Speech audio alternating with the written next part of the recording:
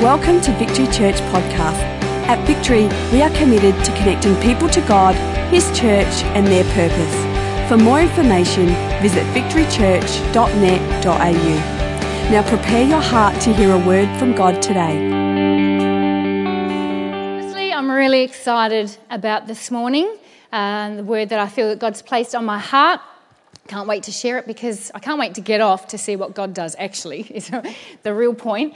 But I don't know about you, but I've been really enjoying this last month in our morning services. If you see just how the Spirit of God has been moving. I mean, Ashley kicked it off 4 weeks ago when he spoke about forgiveness and how to forgive others, which sparked a thought in Tony when he was away and we came back, and he shared about then how you forgive yourself. And in that message there was the line about, just because you're hurting, not hurting doesn't mean you're not hurt. And last week he shared the message about having a healed heart. And I just want to encourage you, I think all of those messages have been phenomenal. And so please make sure you visit the website or go onto the podcast channel or the Podbean channel, download those messages because they really have been amazing. I found very, very helpful. But last week Tony made a comment when he was talking about the healed heart, and he said the healed heart is a heart where the walls of offence have been broken down. And it just set something off in my heart during the week, and I thought, actually, that's what I want to be able to talk about this morning. So I've titled my message, When Walls Come Down. And as we've mentioned a couple of times, Tony is away. And what you have to understand is we sometimes have a little bit of a tradition in our home. It's more for our youngest child, Bailey, is that sometimes when mum or dad are away, they get the ultimate privilege of being able to spend the night in our bed. Now, it's a privilege because my bed is very sacred. I don't share my bed with it. Tony and I, right from the get-go, when we first get married, we were like, this bed is only for two people. And so no matter how old our kids were and no matter what stage, if they found themselves in our room in the middle of the night, scared, nightmare, whatever, I never, ever threw open the quilt cover and said, come on in.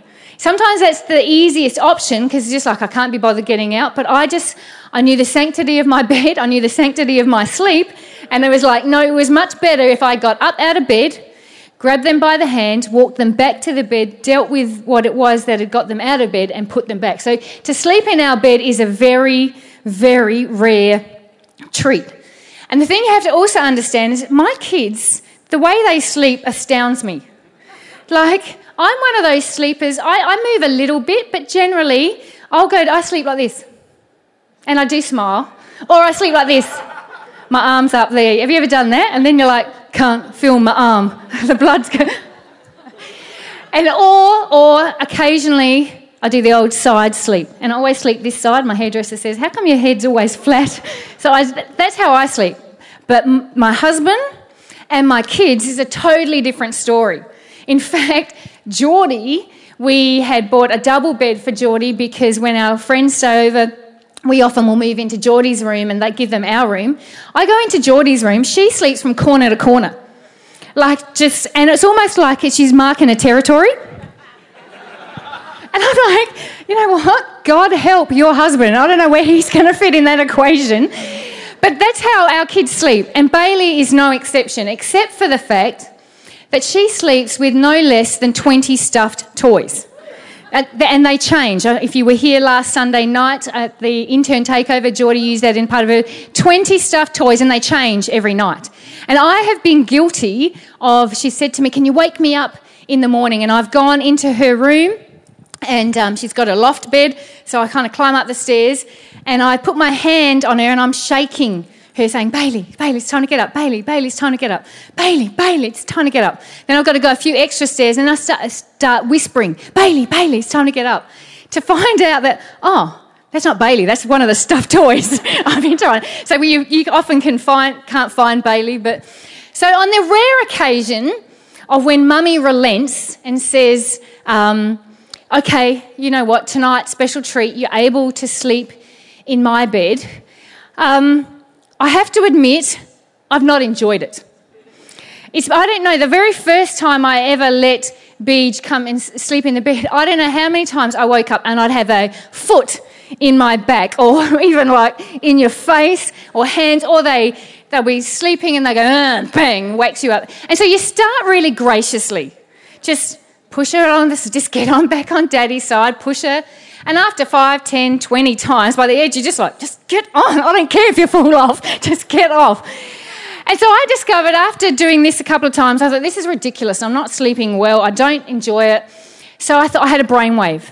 I thought, I know what I'm going to do. I grabbed all our pillows. I got her to get her pillows, her soft toys, and my pillows on the bed, and I built the great wall of pillows between her and I, so that when she went to bed and she slept there, she could do whatever she liked on her side. It wouldn't have an impact on me. The problem is, the impact that had on me is I went to bed, I thought, cool, I've got because, I told you I sleep like this, so it's quite comfy. But the wall actually impacted me. I found I would roll over and just subconsciously I knew it was there, or I touched it or whatever, and I had just as bad a sleep with having the great wall of pillow in my bed as I did if I didn't have it. And I just thought, you know what, here I built something as a self-preservation to protect me that in turn imprisoned me. I went from, hey, you know what, Bailey's annoying and that's all over me. Here, I'm going to put something in place because I'm clever and I'm smart and I know what I'm doing. I'm going to do this. But the very thing I built to protect me imprisoned me. And I just felt God say to me, that's a good picture of how circumstances and situations happen to us in life, and that's what we do. Things happen to us, we find ourselves building walls that are supposed to be protection. They're supposed to be self-preservation. They're supposed to just stop that happening again. But what in reality actually happens is we imprison ourselves. Perhaps you're here this morning and you know what, you've had a friendship with someone, you've developed a really good friendship, you've been vulnerable, you've opened up, you've shared a hurt or a pain or a concern or a fear, only to find that your friend passed on that information, used it against you, shared it. And your natural inclination then is to put a wall up to say, you know what, because they did that, I'm not going to trust anyone anymore. I'm not going to be vulnerable. I'm not going to open up. I'm going to carry everything on my own. Or perhaps it's a result of a broken relationship. You know what, you've been hurt by a relationship, devastated. Your husband's left you, your wife's left you, you didn't even make it that far, but a relationship has devastated you, and it's a protection to protect your heart, to think, I don't ever want to feel that way again. I don't ever want to experience those emotions and the things that came out of that. You've put in a wall, you've put in a modus operandi of how you're going to operate so that won't happen to me again. And so you just withdraw. So it's like, I'm not going to be friendly. I'm not going to be nice. I'm not going to even open up the possibility of my heart to experience love again. And so the behaviours that we put in place that build the wall that we think are going to protect us actually imprison us. Because what happens is, if I'm not going to be open and vulnerable with anyone, I end up carrying everything. And I'm just as miserable, it's just a different misery.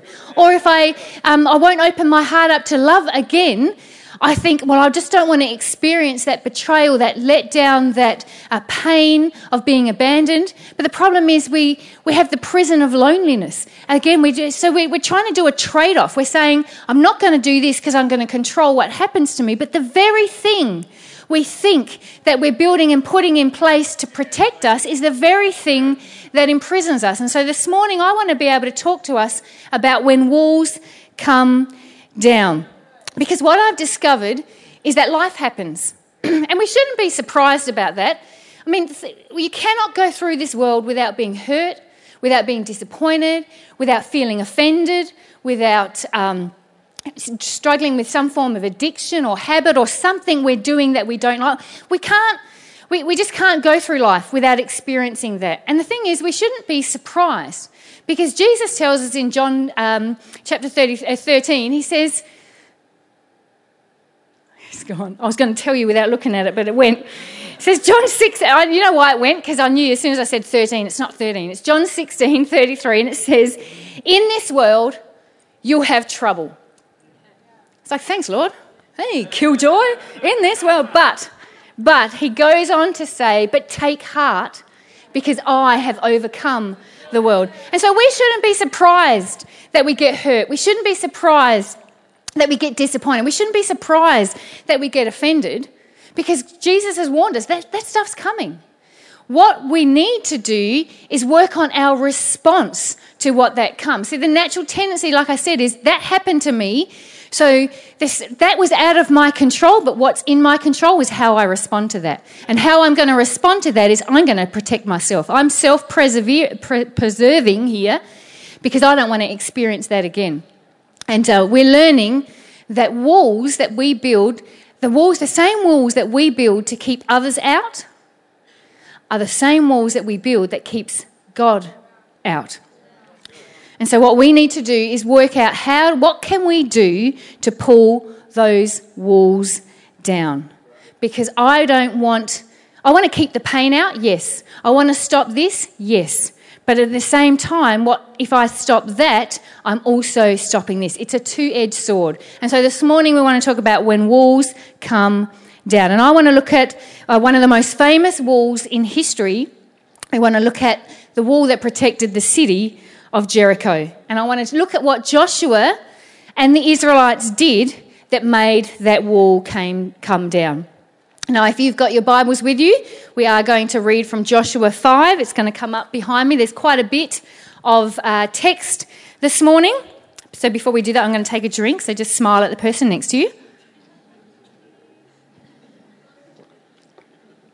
Awesome. But just a little bit of background. If you're here this morning, what you have to understand is that Moses has been leading the Israelites in the desert. For 40 years, they've been wandering. They came out of Egypt. They were supposed to go into the promised land. That didn't happen. They were wandering in the desert for 40 years. Moses has died, and now Joshua is leading the Israelites. And God has spoken to him and said, now is the time for you to enter into the promised land, to take hold of the promises for which I've called you out of Egypt, you and all the people. So the Israelites have crossed the River Jordan. And the very first city, the very first battle that they face is the walled city of Jericho. Now we need to understand that this is a formidable city. The historians tell us that this city was built on a mound is bigger than a mound, but a hill. So it's built on an embankment. And the wall, when they talk about the walls of Jericho, there were two walls. The first wall, the outer wall, was 20 foot tall and 6 foot wide. And then there was 15 metres up from that wall was a second wall, which was 30 feet tall and 12 foot wide. And those walls were separated by the 15-foot gap and a guarded walkway. So this is an imposing, impenetrable, daunting wall that the Israelites were facing, and it was in lockdown. So obviously the city has gates where people could come in and go out, but they'd heard that the Israelites were coming, and so they had locked the city down. And it's at this point we find Joshua in chapter 5. He's scouting the land, looking for, okay, if God has said, I'm giving you the city, he's scouting, he's doing his due diligence. He's saying, okay, what do I need to do here, Lord, to be able to win this battle? And we're going to pick it up in Joshua chapter 5, verse 13. It says, now when Joshua was near Jericho, he looked up and saw a man standing in front of him with a drawn sword in his hand. Joshua went up to him and asked, are you for us or our enemies? Neither, he replied, but as commander of the army of the Lord, I have now come. Then Joshua fell face down on the ground in reverence and asked him, what message does my Lord have for his servant? The commander of the Lord's army replied, take off your sandals, for the place where you are standing is holy. And Joshua did so. Then we're going to turn over to chapter 6. Chapter 6, verse 1 says, now the gates of Jericho were securely barred because of the Israelites. No one went out and no one came in. Then the Lord said to Joshua, see, I've delivered Jericho into your hands, along with its king and its fighting men. March around the city once with all the armed men. Do this for 6 days. Have 7 priests carry trumpets of ram's horns in front of the ark.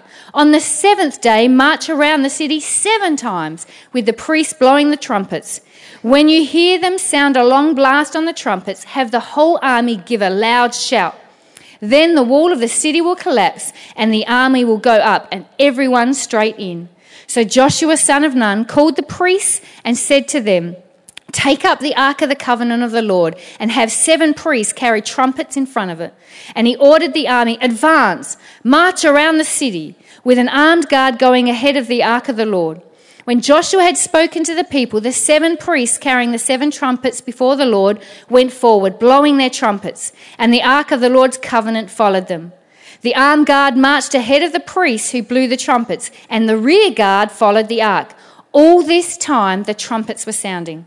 But Joshua had commanded the army, do not give a war cry, do not raise your voices, do not say a word until the day I tell you to shout, then shout.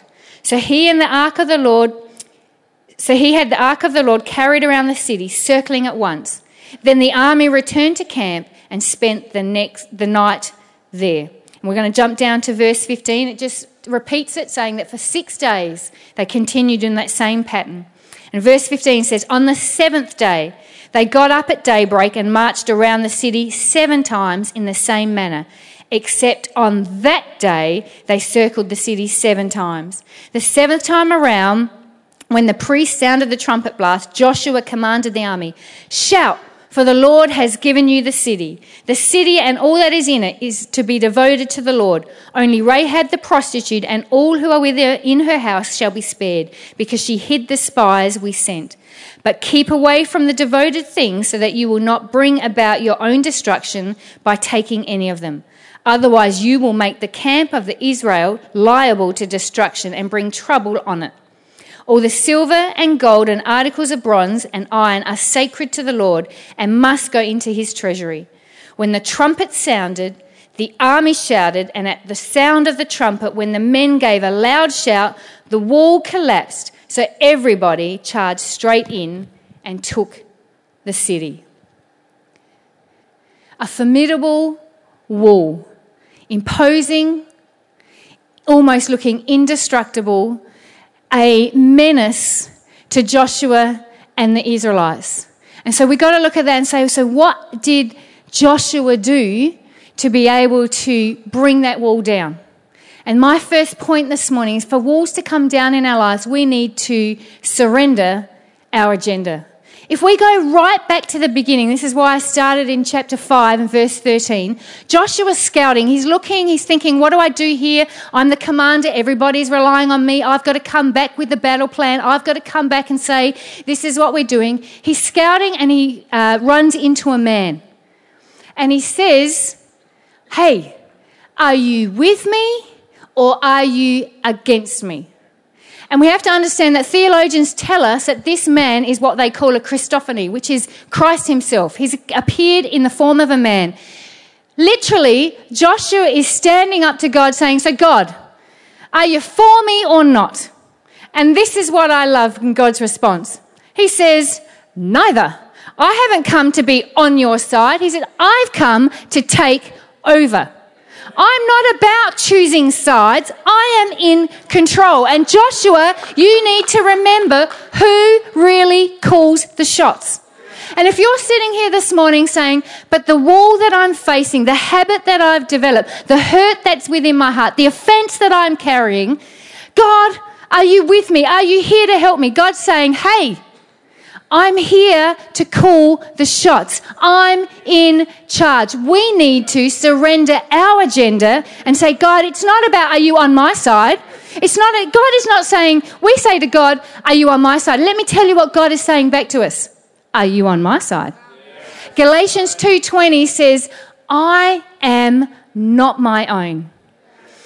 I was sharing in the chapel service, Galatians 2:20, because that's my paraphrase, that's how I always remember. It says, I've been crucified with Christ. I no longer live, but Christ lives in me. The life I now live in the body, I live by faith in the Son of God who loved me and gave himself for me. You know, I don't know if you remember back in February we had our Feb fast and we had the 3 days where we did our prayer meetings, and they were amazing times, special times. And on the Sunday night we had the Selah moment where we just had different testimonies.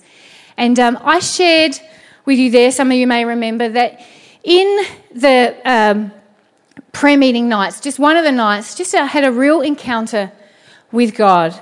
And when I got saved 30 years ago, one of my favourite songs was the song I Am Not My Own. It's an old school song, it's easy to sing, and the lyrics go, I am not my own. I've been purchased with a price. The precious blood of Christ, I am not my own. And that's been a mantra of my life for the last 30 years. I've always, whenever I've come up against something I haven't wanted to do, I'm not sure about this, it's always resonated. I am not my own. I am not my own. Galatians 2:20 is real for me. When I said yes to Jesus, I handed over the reins of my life. So when God asked me to do something, there's no argument. Well, there is, but I lose because I'm not my own. It just is an argument because I'm trying to hold on to my rights. As soon as I remember that, so I'm in the prayer meeting and I'm singing that song just to myself, worship's doing whatever, and God says to me, Kath, when did you change the lyrics? And so I thought, well, what do you mean, Lord? And he said to me, can I sing to you how you sing that song now? So I said, okay. So he says, now you sing it. I've made God my own. I will serve you at a price. My price of comfort and safety, please. I've made God my own. And I felt totally undone because I was the girl who always said yes. And God said to me, when did yes become no? And I said, what do you mean yes became no? And he said, Kath, I understand 2016 was not great. And there were some things about 2015 that weren't also great.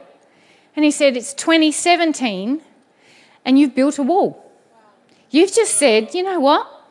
God, I'll serve you. I've served you for 22 years. I'll keep going. But I'm going to serve you in my way and with my agenda. And he just said to me, I thought you said you are not your own. And I said, I do say that. And he said, honey, you ain't living it. And I did what Joshua did right then and there, is I fell to my feet. I just said, God, you're right. I've been doing life with my agenda. I've been serving you, yes, but I'm serving you on my conditions. In fact, I'm just like Joshua saying, God, whose side are you on? But don't you know what they did to me, Lord? I only had that conversation with them because I wanted the best for them. Do you not know how they responded to me? He said, Kath, I am not my own. He said, are you willing to surrender your agenda? You've built up a wall of protection where you no longer will go or no longer do or no longer because you don't want to feel that anymore. And I had to get to a point where I said, Lord, I need to be like Joshua and I need to surrender my agenda. I've discovered that the wall that I built to preserve me, to protect me, I just said, there ain't no way I'm doing that anymore, Lord. I'm not having those conversations. I'm not getting involved in that thing. I'm not doing that because I know how it ends for me. And he said, that wall of self-protection is your prison. Because I've called you to something. And I've not only called you, I've equipped you to do it. And when you fight me on doing that, you've imprisoned yourself. So you think you're free, but you're not actually free because you're struggling in yourself. And that's a word for some of us here this morning. God has called you. He's put destiny upon you. He has a job and a role for you, but you got hurt. You got offended. You've been betrayed. Then join the club because look at our Saviour, the King. Do you think he wasn't betrayed? And we just got to say, you know what, this wall that I've built, this wall that I put it up. I did it. I thought, God, I know better than you. I'm going to put this in. I built it. And God's going, you know what? I'm arguing with him. Whose side are you on? I want to be justified. But you don't understand what they did. And he goes, no, I do understand what they did. He said, but I'm not here to take sides, Kath. I'm here to take over. Will you not give me control of everything? And if you're here this morning and you know that there's a wall in your world, something's been done and you've created patterns, you've created a belief system, you've created a modus of operandi, how you operate, so that you won't feel that again, I'm here to tell you that's a wall that's got to come down, because God is not on your side. He wants to be in control of your life. If we want walls to come down this morning, then we need to surrender our agenda. Is that really the time? Secondly, the other thing that I get out of this is not only do we need to surrender our agenda, for walls to come down, we need to obey and not delay.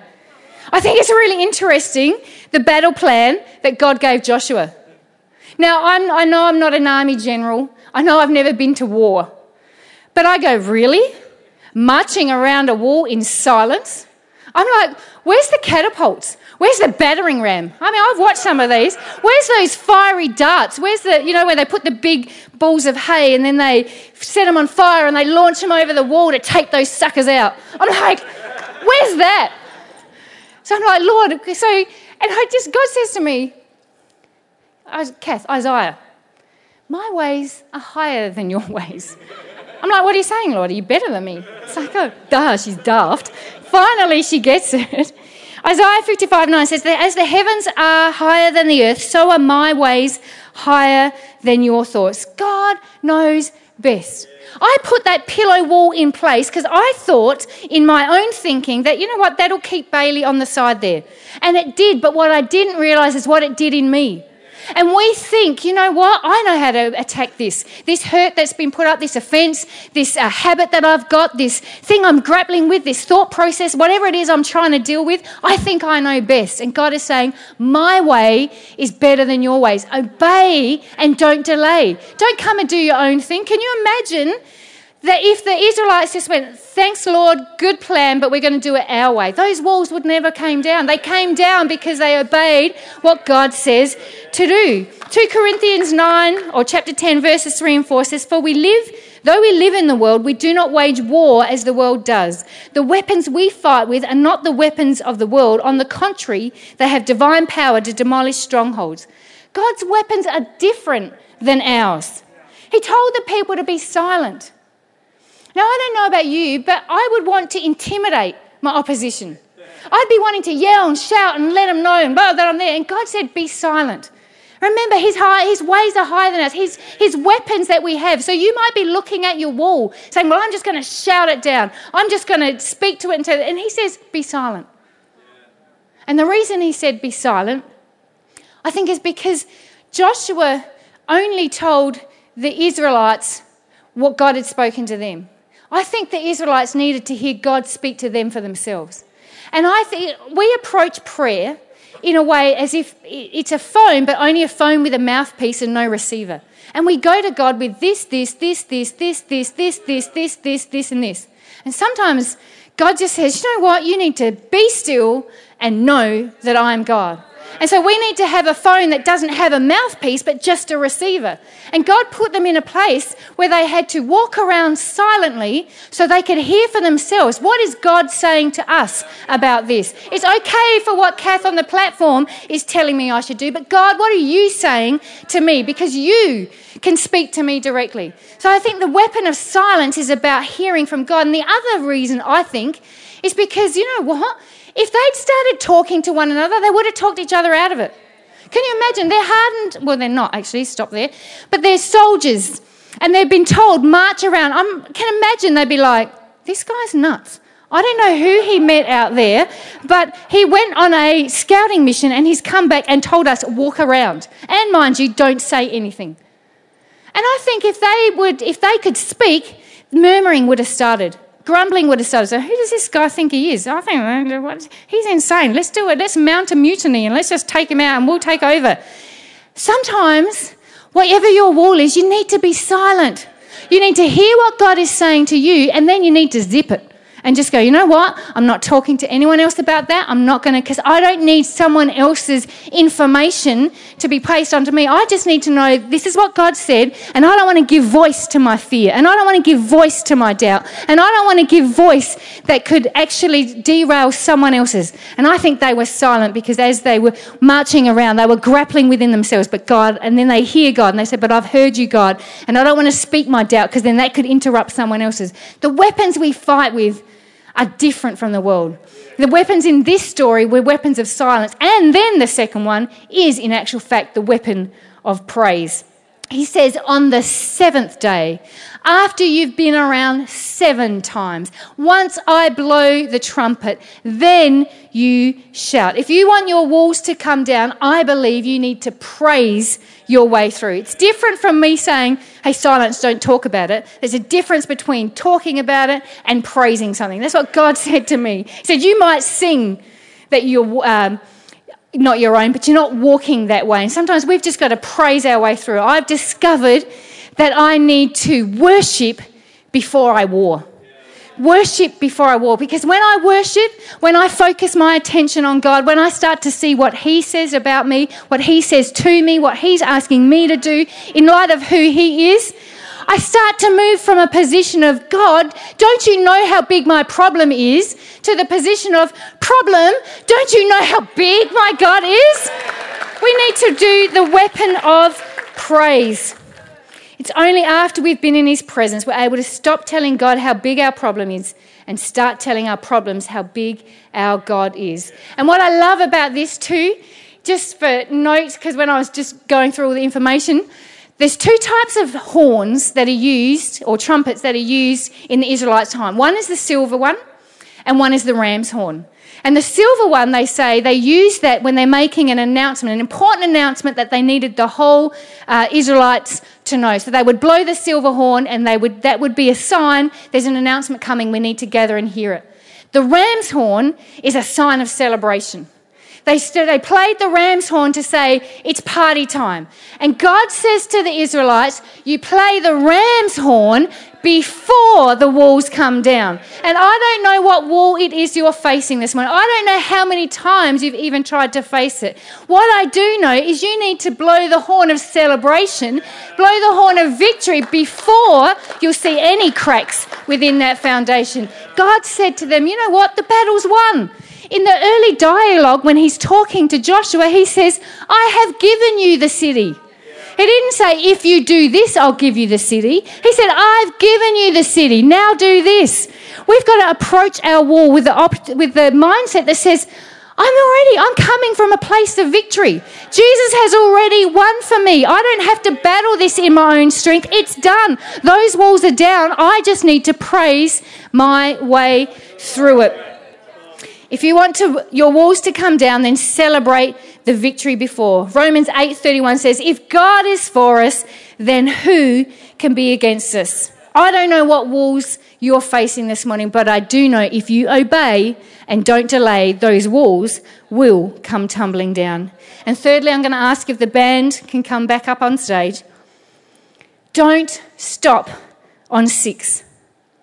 When it comes to the walls in your life coming down, never, ever, ever give up. Do you know, this story does not read so well if they stopped after the second day. It doesn't even read well if they stopped after the 3rd day or the 4th day, even if they made it to the 5th and just did the 6th day. It's like, woohoo, we made 6 days, but you know what, we're done now. The story doesn't read the same until they make it to the 7th day, until they do what it is they were called and asked to do, is when the breakthrough came. Now, I'm not a great mathematician, but I do know that you can't get to 7 without going through 1 to 6. And many of us do life, we want 7, but we hate 1 to 6. I'm not saying you have to enjoy it, I'm just saying you have to endure it. And you cannot get to 7 without getting through 1 to 6. And I don't know what God's asking you to do. But what I can encourage you is don't stop on 6. Theologians tell us that Joshua never told the Israelite army the whole battle plan. He told them every day, today, here's the plan. You're walking around the oval. You're walking around the walls once. They went home. The next morning they fronted up. He says, you're walking around once, silent once. He did it he never told them, because if he told them 7 days, it would have just been, okay, cool, I can do that. I know what's coming. But come on, life doesn't tell us what's coming ahead. I didn't know in 2015 what 2016 was going to look like. I don't know what tomorrow is going to look like. If we did, we'd approach life differently. But God, it's a walk of faith. So we had to front up on day 2. And then we got our instructions. Then on day 3, you get your instructions again. And on day 4, you get your instructions again. And on day 5. Day 7 brings glory to God, but it doesn't bring glory to God if there's no days 1 to 6. Commentator Dr. Alan Redpath says this: many people don't see the answers to their breakthrough simply because they've stopped one round short in their conquest of their personal Jericho. What I know about walls is they don't come up overnight. They take time to build. It can take offence, over hurt, over disappointment, over this, over that. We can build a wall in a year. You can build a wall in 23 years. You can build a wall in 40 years. So why do we approach God with the notion of you need to just break it like that? It took me 40 years to build this. It took me 30 years to build this. It took me 20 years, 5 months, whatever it is, to build you. It doesn't matter what stage of the wall building you're in. It's just the recognition of, hey, I've been building a wall. It's taken me this time, but I'm going to persevere because I understand I'll fight from a position of victory. I'm going to obey what he says to me, and I ain't quitting. I don't know what you are facing this morning. I don't know and you're right, I don't know what they did to you. And you may even be justified in holding on to your offence, or justified in holding on to your stance and your position. You don't know. If you knew they did this, then you would agree with me. You're right, I don't know. But Jesus does. And he says to us, if we were talking about justification, and I get it because I'm a justice girl. Justice just means I expect people, that if they behave that way, they should be rewarded or non-rewarded that way. And then Jesus just reminds me, think of the cross. If we all got what we deserved, none of us would be sin. None of us get what we deserve. And so we've got to understand, you know what? For the walls to come down, I need to surrender my agenda and say, stop waiting, saying, God, I'm sure you're on my side. Can you just smite them, O mighty smiter, and I will be happy? Or can you just obey and not delay? I don't know what it is over these last 3 weeks that the Holy Spirit has been talking to you and touching you about. Forgiving others, forgiving yourself, the hard areas of the heart. I don't know what he's been talking to you about. I just know that if you obey and don't delay, your walls will come down. And I also know, don't stop on 6. I can't guarantee, there's no magic wand that, yep, you do all this, it's tomorrow. I just can say we fight from a position of victory. And whatever that victory is for you, you just got to continue in it. And the band had no idea, or when they picked the worship songs, what I was speaking about this morning. And the first song about the walls and the Do It Again song about the walls. God is trying to get our attention. What you have built in your thinking, man's wisdom, in terms of I will never feel that way again. So what I'm going to do is build my pillow wall so that your impact will not affect me. I brought the effect on myself. I've imprisoned myself with a wall of protection. And this morning, God wants to break those walls down. But for him to do that, we need to do it his way. We need to this morning surrender. Whatever it is you're holding on to, your justification, whatever it is, this morning, won't you come and bring it to the feet of Jesus and say, God, it's not about you being on my side. It's about you being in control. Won't you obey, put into practice, go, you know what, from today, I'm not delaying. You've been asking me, you've been suggesting graciously, but this morning you're like, no graciousness whatsoever, just an act of doing it now. And then can I encourage you not to give up? Thank you for taking the time to listen. If you have any questions, please email us at admin@victorychurch.net.au.